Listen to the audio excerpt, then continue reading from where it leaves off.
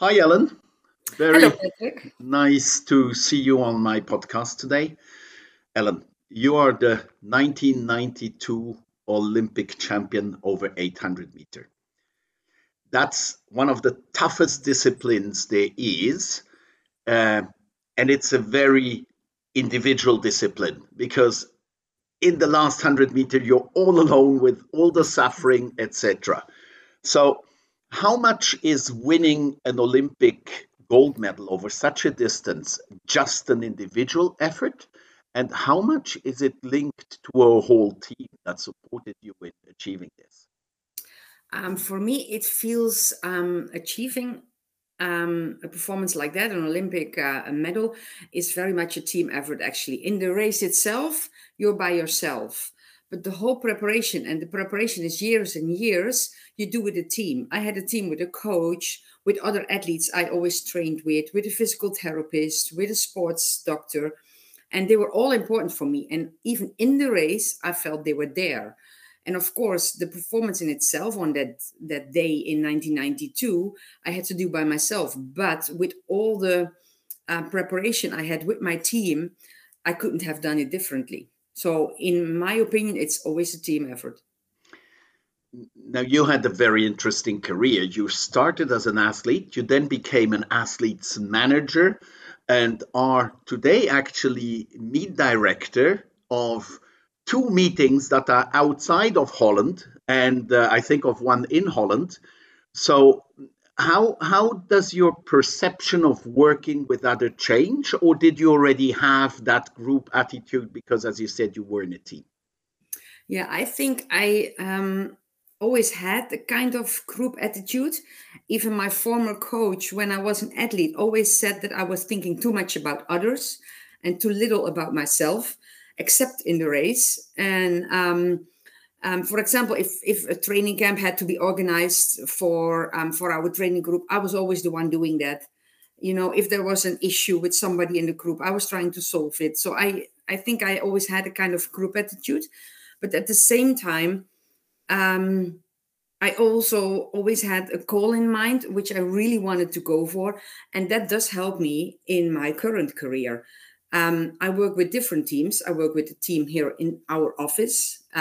We do have an office with quite a few people, and we take care of athletes management and we take care of events. I'm now mainly responsible for the events, but I also work with other teams, like the teams which you have, for example, the FBK Games, athletics competition in the Netherlands. I work with the people at that event, but I also work with the people in China on our Chinese events, and these are all different teams, and you need to have a different approach towards each team, otherwise it doesn't work. It's a completely different way of working with, for example, the people in China or the people in Holland. This year I did also an event in Poland, and that's again a whole different culture and it was a whole different team. But I loved it. I really like to work with different So in teams. what way are these teams different? Is the environment different? Are people very different? I mean, do you find really that there's some better or worse people, or some easier or not easier people? How is the difference coming along?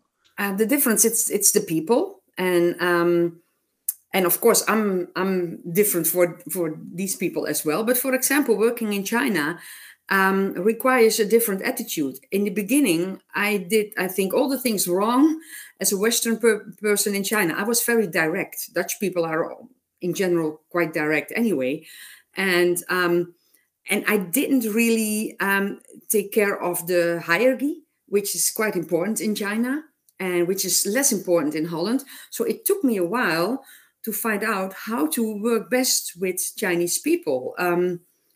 And so that's a very different But way of that working. that that are cultural differences, Yeah, right? yeah, That true. is not so. Do you, if you look at your worldwide experience, is actually is there a big difference, not in respect of culture, but in respect of people when you work around the world? Yes, true. Of course, this was the culture, but it's also the personalities. People have a different personality, and sometimes it's difficult to find out why a certain way of working is going really fluently, or why it's not going so fluently. And then I sometimes find out it's my personality with the personality of the other, if that matches, or if there is some kind of understanding. Your own personality. At least that's how it works with me. I always think that the way I think, that other people think the same, but it doesn't work like that. Other people think sometimes in a very different way, and that sometimes takes a while. And if you find out what characterizes the differences, then it's also easier to get along or to get things done.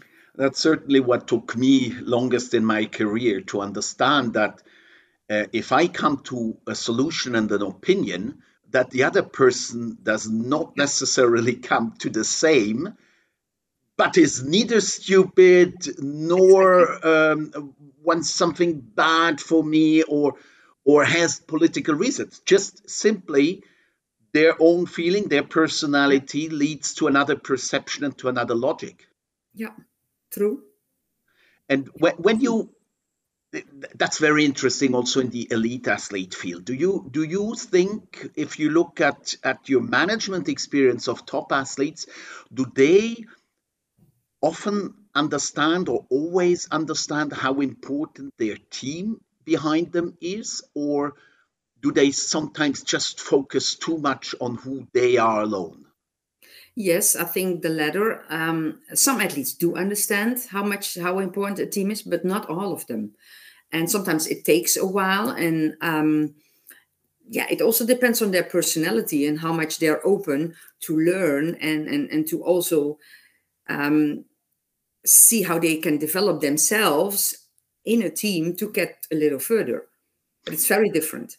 My experience has always been that the moment you start having athletes with issues, suddenly they realize how important it is that they are not alone. Yeah, that's true.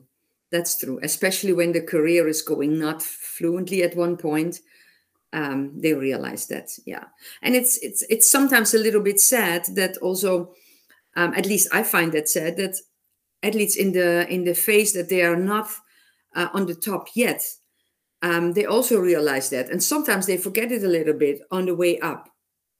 Not everybody, but some. But then if there are issues, then the realization comes quicker. Yeah. Well, I think we both have seen that a lot. I mean, Yeah. it's and that's an interesting point. It's how important is the ability within a team to say thank you, to recognize the value of what somebody else did in the team. Yeah, that is very important. But I think for a lot of people, that's difficult for me sometimes too. I know a little bit on how I work. I'm sometimes a little bit too focused on the result, on what I want to achieve, and that sometimes I forget to think about the other people who help me. And not always, but it depends on how stressed out or how busy you are, and then you tend to forget it, or you don't want to think about it because you can just not use it at that point. And if you look at now the difference in athletes and organizers, as you said, you manage two Diamond League meetings, so the highest level in Poland and in China. You have one of the very good meetings in Holland that you're in charge of, actually by far the best meeting in Holland.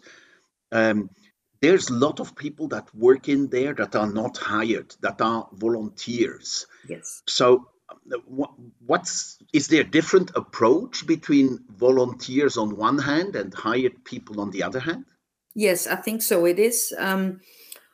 Volunteers most of the time do need recognition, um, do need to hear thank you, but also like to see what their added value is. They like to feel that, and at the same time, they like to be respected. It's not because they're a volunteer that they want to do everything. So. I think a careful approach towards volunteers is essential. Like, for example, in the meeting in Holland, we have like 400 volunteers, and we have each group of volunteers has one team leader, and we really try to take good care, because I mean, without volunteers, it's simply not possible to have an athletics meeting. As we said, you're working in Holland, but also very much internationally. How has this media development, the digital media, changed the cooperation for you over the time? It has made things a lot, how do you say that? Yeah, honestly, it has made things a lot easier, but on the other hand, also a little bit more complicated. I'm still from the area that we didn't have a mobile phone. So, I mean, of course, you have to adapt. And I can hardly imagine how we did our job in the past. I have no idea. I mean, you've been a meet organizer yourself. How did we invite 200 athletes without a mobile phone? And My old boss, Andreas Brücker, said always by having the phone numbers of their moms. yeah. Yes. And that is actually true. He always got in contact via the mothers of the athletes with them. Yeah. Um, but you see, especially with regards to respecting, acknowledging, I personally always find that more difficult on digital than face to face. I have invested now a lot into trying to find out how can you make that better. But one of the conclusions I had is I need to take extra time, shall I say that, socialize on digital media. You don't have the coffee breaks. You're not meeting by chance. So I need to plan that, and I didn't do that for many years, because I just saw, oh, it's work. So Yeah. let's get to the point. But then I realize what the people are telling me is, you're very far away from us, Patrick. Yes, that's true, and that I think we've seen very much in the pandemic time, because all of a sudden we were not in the office anymore. We were working at home. We had a lot of Teams meetings or Zoom meetings. Instead of that, we were traveling to one another, and we all thought in the beginning, "Oh, this works perfectly." It takes less time. But after a while, I think a lot of people, at least I had that too, found out it might be effective in one way, but in the other way it doesn't, because a lot of the small talks has disappeared, and this is so important for a lot of background information, for the social contact, and also to keep the team together, because only working in how do you say that, distant from one another, is a whole different thing that if you go for a walk on a lunch break, or do these kind of things together. I find it very more difficult to keep a team together if you don't see each other often enough. Actually, even in our sports, we had lots of examples, especially younger athletes that were coached by elite people online. And to my knowledge, that never turned out well. Unless, of course, the athlete and the coach knew each other for years. But all the new experiments always ended with burnouts, with the athletes not making it anymore, because it's difficult to grasp, like, it's really hard to see, is somebody really tired, or Yeah. are they just trying to look tired to avoid the next hard unit? Yes. Yes, but a coach has to see an athlete. And I think in normal life it works like that as well. But a coach, when he sees an athlete getting on the track, he kind of can already sense how the athlete is feeling, the way he arrives, etc. If you don't see all that, if it's only in a digital environment, I don't believe in that. Yeah, I think this is where you need really then to find other ways. Yeah, you need to make a special time, make a special effort to find Yeah. that out, have more assessments, etc. going on. That's true. You have to take more effort to make it work. Yes. So, Ellen, who is going to be the next Olympic champion over 800 meters? The next Olympic champion. So in 24, hey, Keely Hodgkinson. That's a very good example of somebody that really acknowledges that she has a great team behind her. Yeah, And I would have thought that is possible because that's one of these persons that actually is relying on a group of people that yeah, might help her be really strong at the moment when it gets important. Yeah. yeah. Ellen, thanks a lot. Great learning, and I'll see you very soon again. See you soon. Okay.